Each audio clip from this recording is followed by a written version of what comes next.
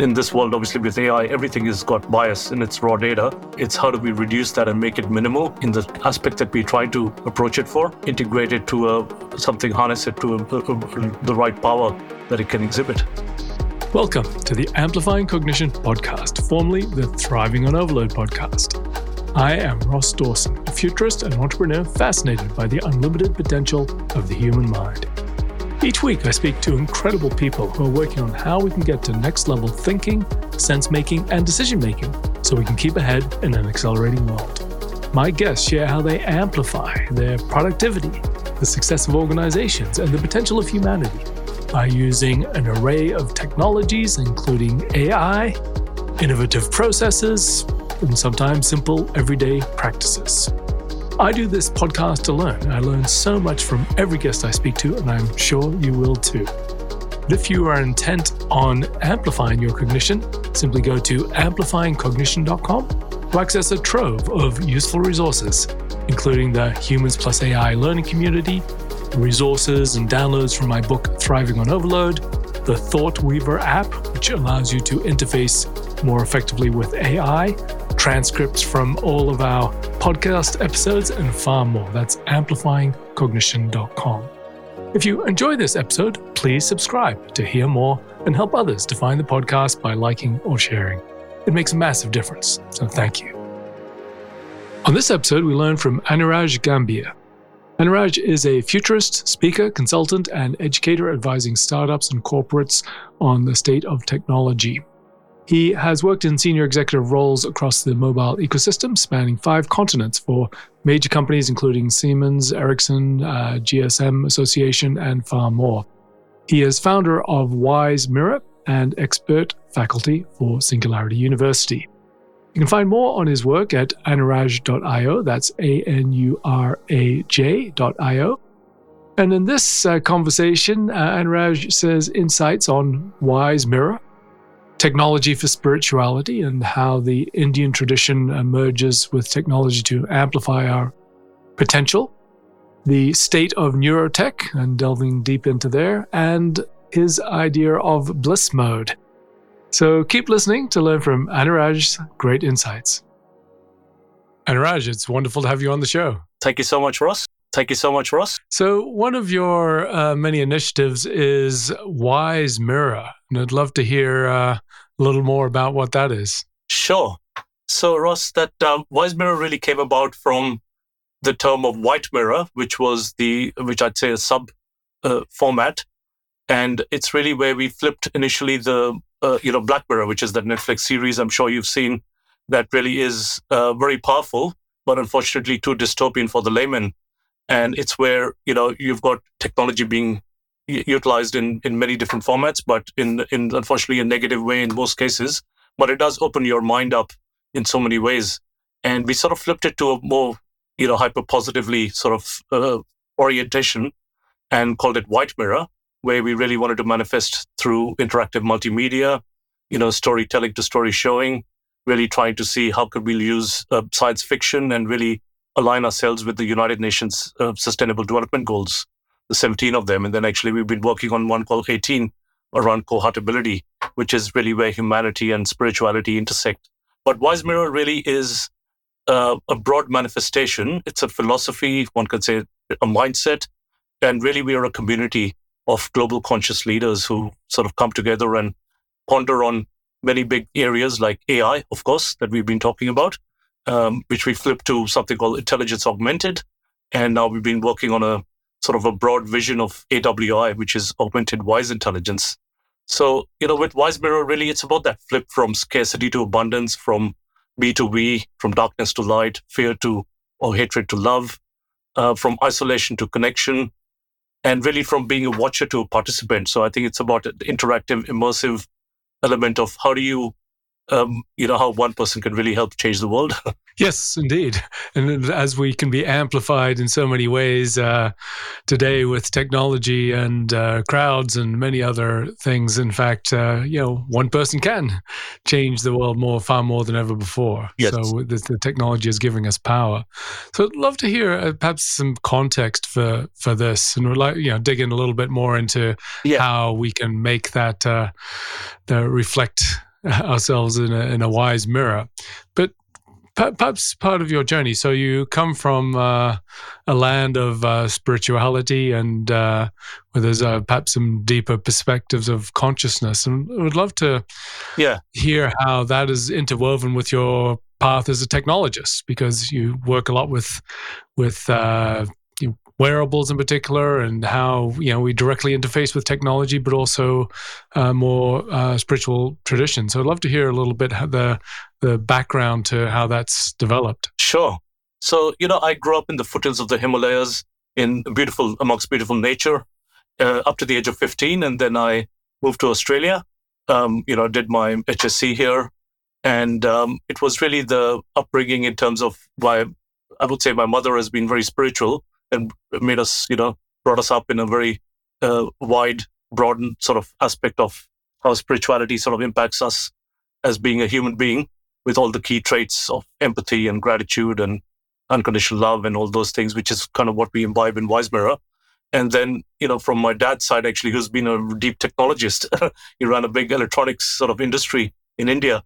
And it was really those two intersecting for me together, those worlds, and immersing myself and sort of living that in my own career, which I grew in telecoms and mobile technology, in designing and mobile devices, the early stage of the transition from mobile phones to smartphones, and really seeing how we are truly learning from these as technologies enabling us to amplify us and help us become better and become more productive and efficient in many ways.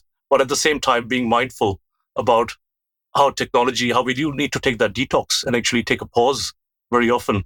And I think that's where the spiritual thinking really comes in, saying technology is just an enabler. I mean, it's really speaking, it's neutral. Of course, it can be used for the good, but also we've seen the black mirror side. But it's how do we flip that super good element of it, but also make sure that it's truly, we don't get too bogged down with it, and that it really helps us to do the particular work. But at the same time, we sort of collide those worlds to make it a meaningful living reality for us to come back in a world where we've used it, but we've actually gone beyond it in many ways. So what are some of the other ways in which you've, I suppose, tapped the depth and diversity of India's traditions of consciousness? Yeah, so I'd say, let me give a saying in Sanskrit, or actually Punjabi, where, when we're talking about your, this amplifying cognition, which is really an amazing podcast and initiative that you're running. There's a saying called Man Jeete Jag Jeet, which really says, you win over your mind, you win over the world. And I think that's where we're really seeing, as you talk about humans and AI and this new sort of technology enhancement. And, obviously the journey that I've had, having grown up in India, but then moved to Australia, but then I lived and worked in 20 other countries around the world, 10 years in Europe and North America, back in India and Africa, which was really awakening for me in terms of the grassroots innovation and something called Jugaad, where we really use the minimum resources to create maximum value. So it's something called reverse innovation also in the West. And it's or frugal innovation, where I think there's amazing learnings of how do we use the most crude and basic intelligence and take that to amplify a task that we're doing and really, be able to fulfill something in a much more efficient way. So I'd say technology has definitely helped a lot in many ways, but at the same time, it's how do we use those different types of intelligences, and really eventually coming down to emotional being a very key one.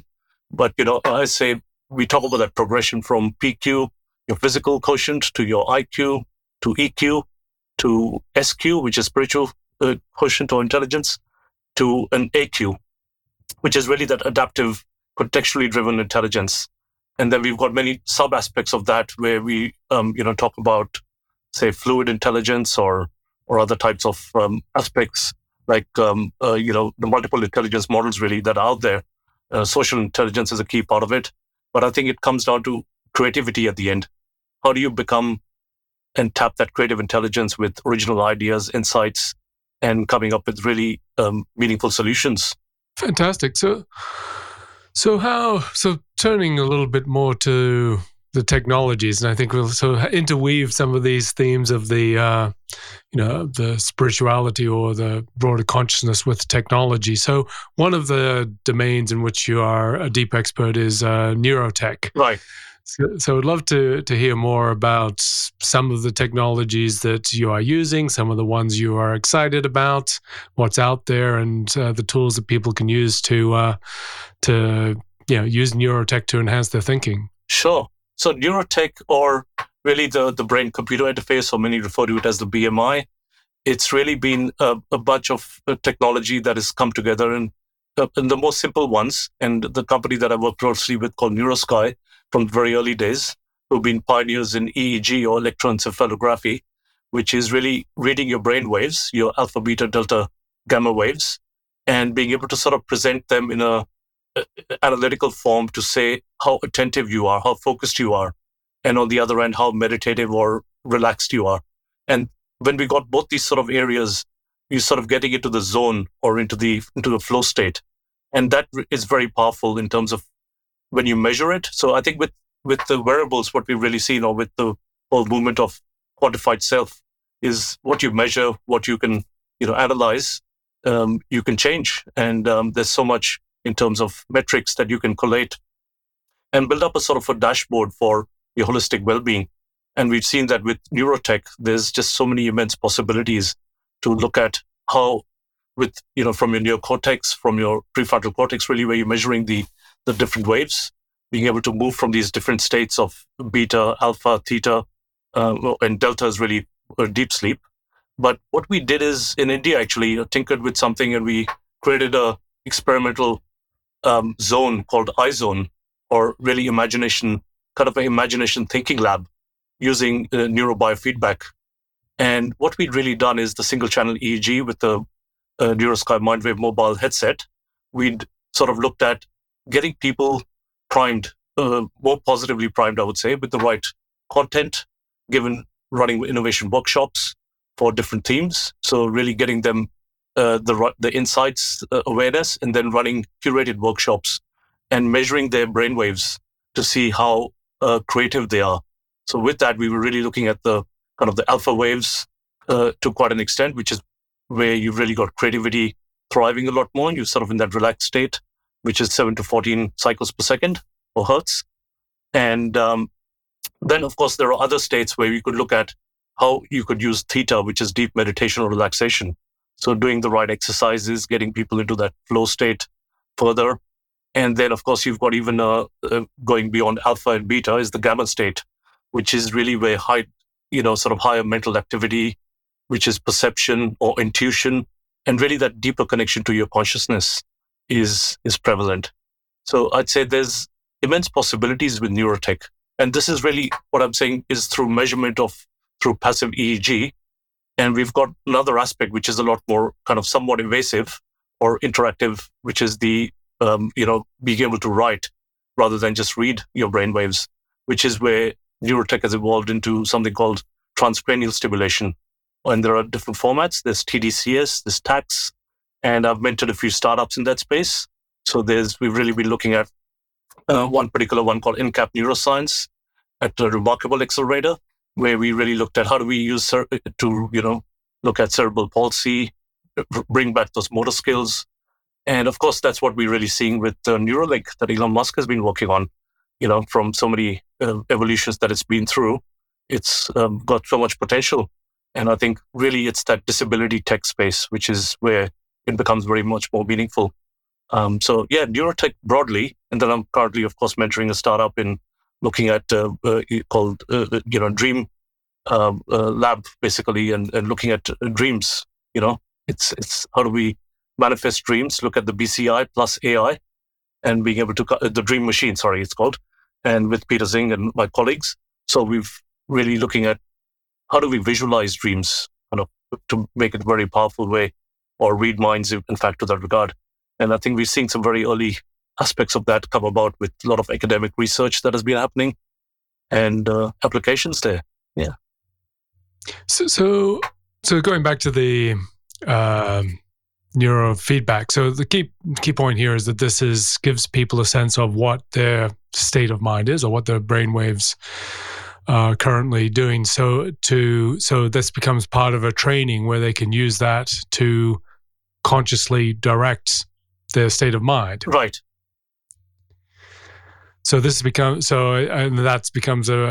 need to learn to use this feedback in order to be able to. It's not sort of instantaneous. Yes, it's a skill we need to develop, which based on the feedback we can start to direct our state of mind.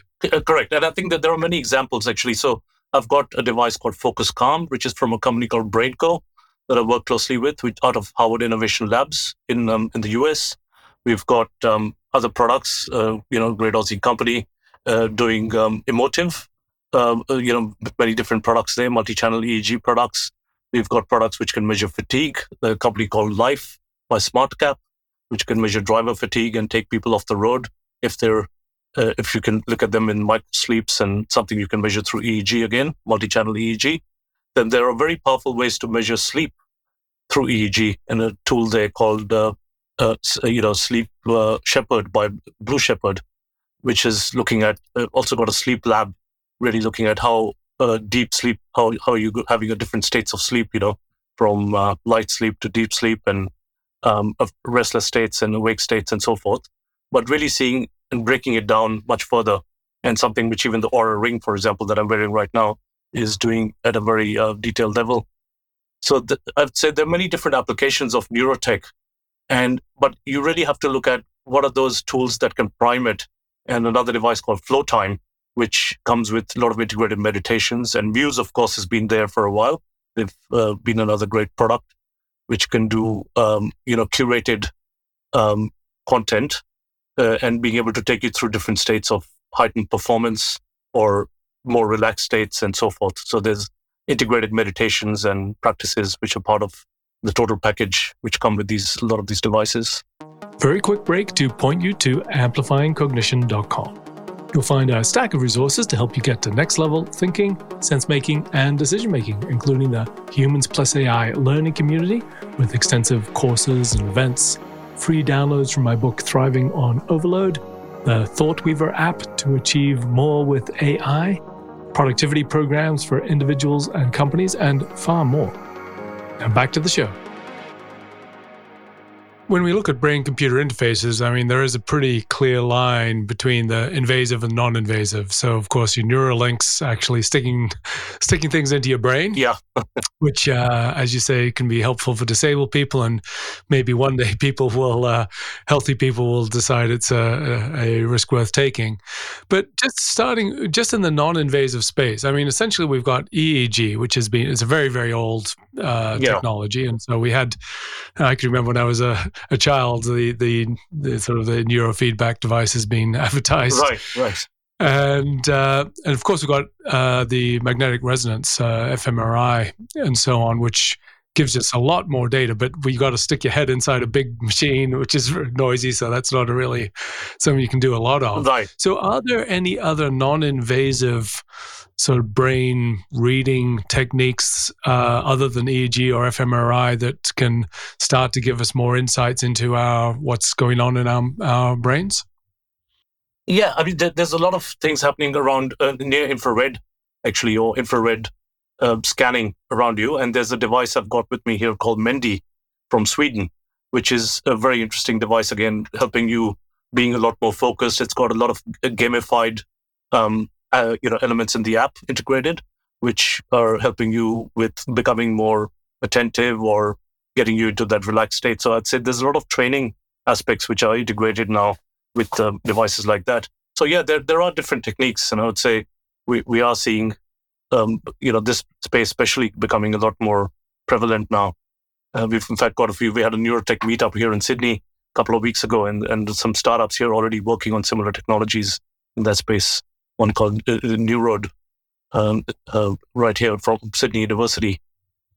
So part of this, this obviously cognition, or our thinking, or our minds are connected to our bodies, and this goes to a broader idea of the the quantified self, and I suppose quantified means measurable, but I think there's also qualitative data. To a sense, the feedback which comes from EEG Yeah, is combined into a broad indication, because very complex waves. We're not getting actually numeric data on that, but to get a sense of where primary brain states are. So just more broadly, in terms of quantified self, as in getting information about ourselves in order to improve ourselves, what are some yeah. of the other exciting areas or possibilities at the moment? Well, I think it's we're seeing a lot more holistic packaging of things. So there was a startup actually mentored called Verify, where we created something called the Health Map, and we would really look at your fitness data, your sleep data, your genetic data, your nutrition, and have a lot of details around medical history, your lifestyle habits. So being able to put that all in a very smart dashboard and being able to present that, and then being able to take the right actions, being able to present the right nudges to the person, and also being able to visualize. That's something we actually came up with in the startup at Singularity U in Silicon Valley as part of the global startup program. And it was and I think that was very powerful when people saw what you would look like if you didn't take the right actions.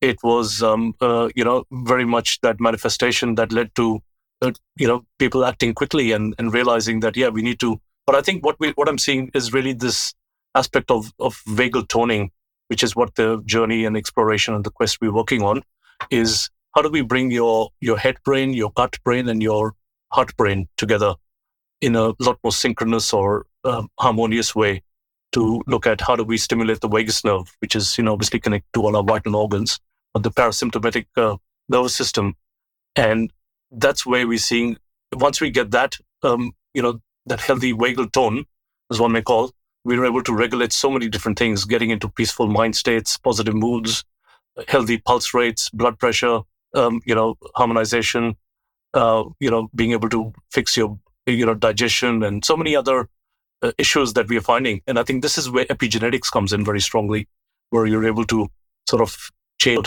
with the right actions that you're taking. So if we think, so this is all, is data or information about us, which enables us to improve ourselves. But if we think of it as a feedback loop, Yeah.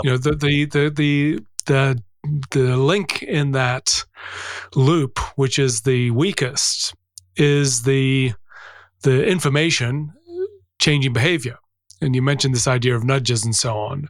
And there are some people who've, for a long time have used quantified self and they've made enormous changes in who they are. And others get a bunch of data and they don't do anything about it.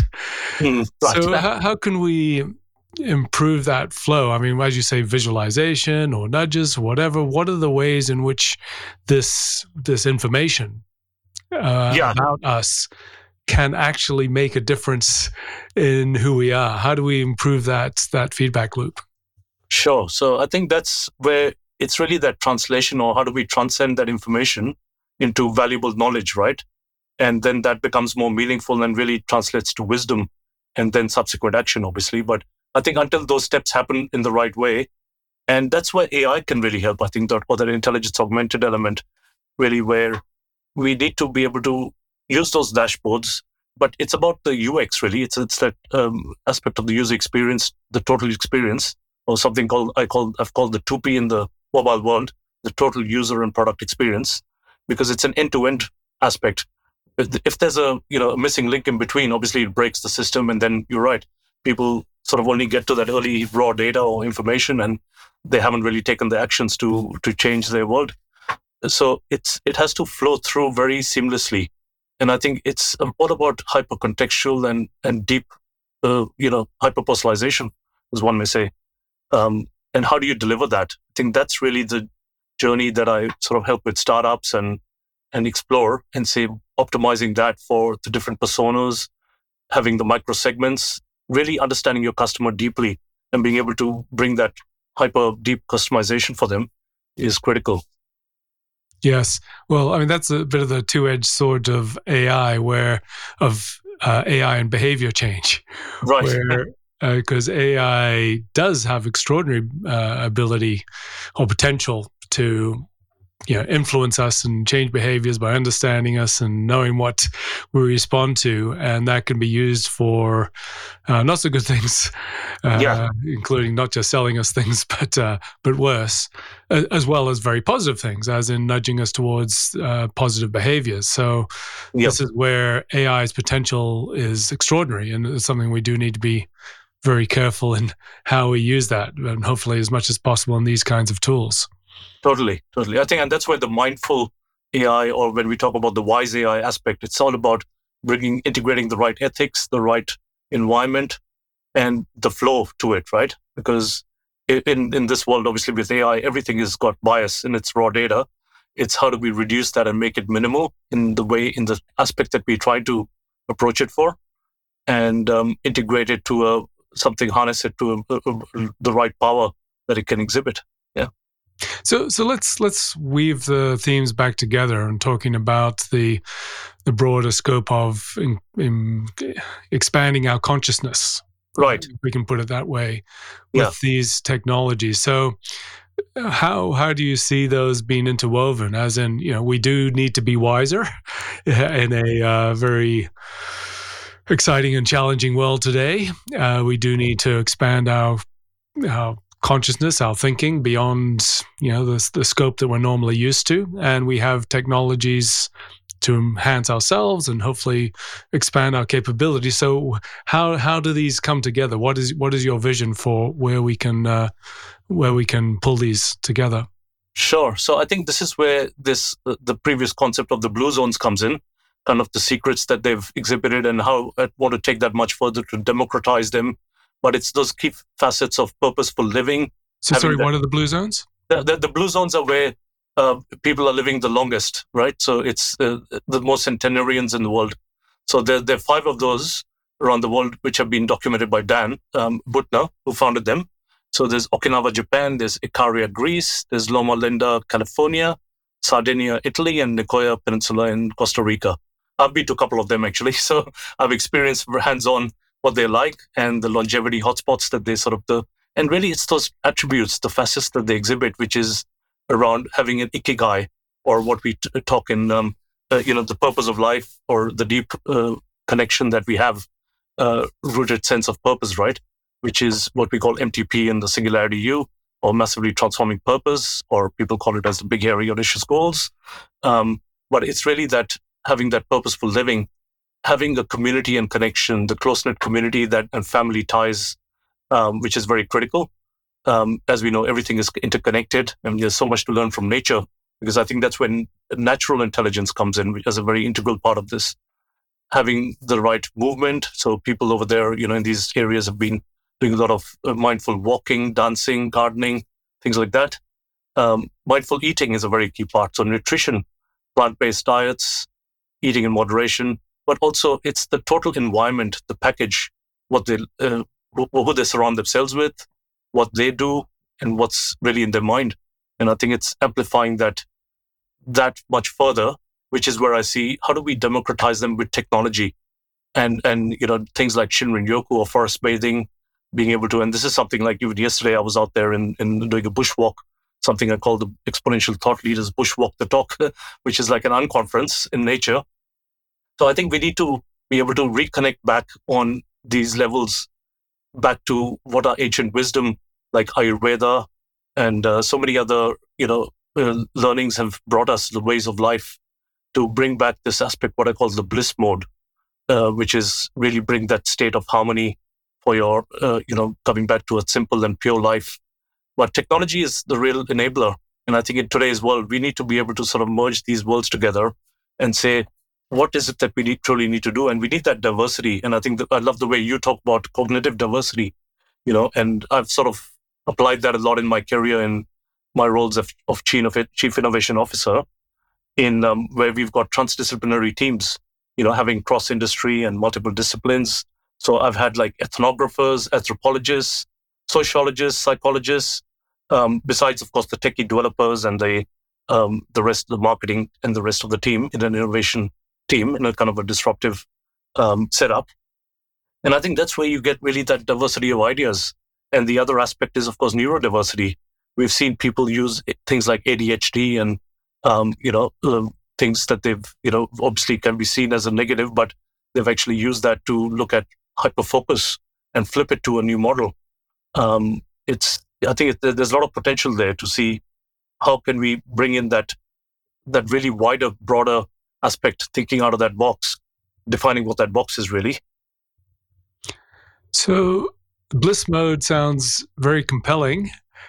So how specifically can technology enable us on our path to bliss mode? Right. So I'll just give the background of bliss mode. I actually came up with that when I presented on kind of technology intersecting with spirituality to His Holiness Dalai Lama about 13, 14 years ago now. And it was actually, how we've got the aircraft mode on phones and all these different modes. And I said, what if it's not about switching off your phone, which is what people would think, and to go back into that bliss state, one may say. But I said it's a new mode that we flip to called bliss mode. And that's why we've seen a plethora of wellness apps and so many other tools, and the ones that I was describing earlier, and the way to able movement and the quarter by itself and so forth. But I think that path is really where, how do we imbibe the learnings from, ancient wisdom, and how conscious leadership today, which is all about the mindful approaches that we need to take in every aspect, right? Every technology deployment, how it integrates, and how it's really being used for the greater good, being applied. And I think that's where this fourth term that we're talking about, the 18th SDG, the fourth term that I coined called coheartability, is that rapid adaptability and bringing that brain-heart coherence a lot more relevant for, bringing that aspect to manifest that harmonious future that we can devise for the planet. That's fantastic. It is this, I think, critical path where, we have technology to amplify us, not just in very pragmatic ways as productivity, but also in terms of, what we do need to be doing is thinking bigger to the scope of the universe, hopefully, and broaden our consciousness. So how can people find out more about your work, Anuraj? Oh, sure. Well, so we've got for Wise Mirror, we have a website, wisemirror.org.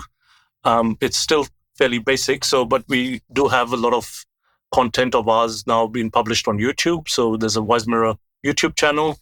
I'm on LinkedIn, which is where I'm mostly on in social media. I don't really use too many other ones. I tend to be doing more time in nature, and I would say believe in the JOMO part, the joy of missing out in some of those things. But I think it's important to find the mix, right, in our world. And but yeah, so it's probably more LinkedIn and the other channels and Wise Mirror website, and this means to reach out. That's fantastic. Thank you so much for your time and your insights, Anuraj. It's been a wonderful conversation. Likewise, Ross. Thank you so much. Thank you for listening to the show. If you really want to amplify your cognition, go to amplifyingcognition.com, where you can access a trove of useful resources to make your mind better and more effective than ever before. If you liked this episode, please do help us be found by giving us a rating or review, and subscribe if you want to hear more of this. Thank you for listening, and have a wonderful day.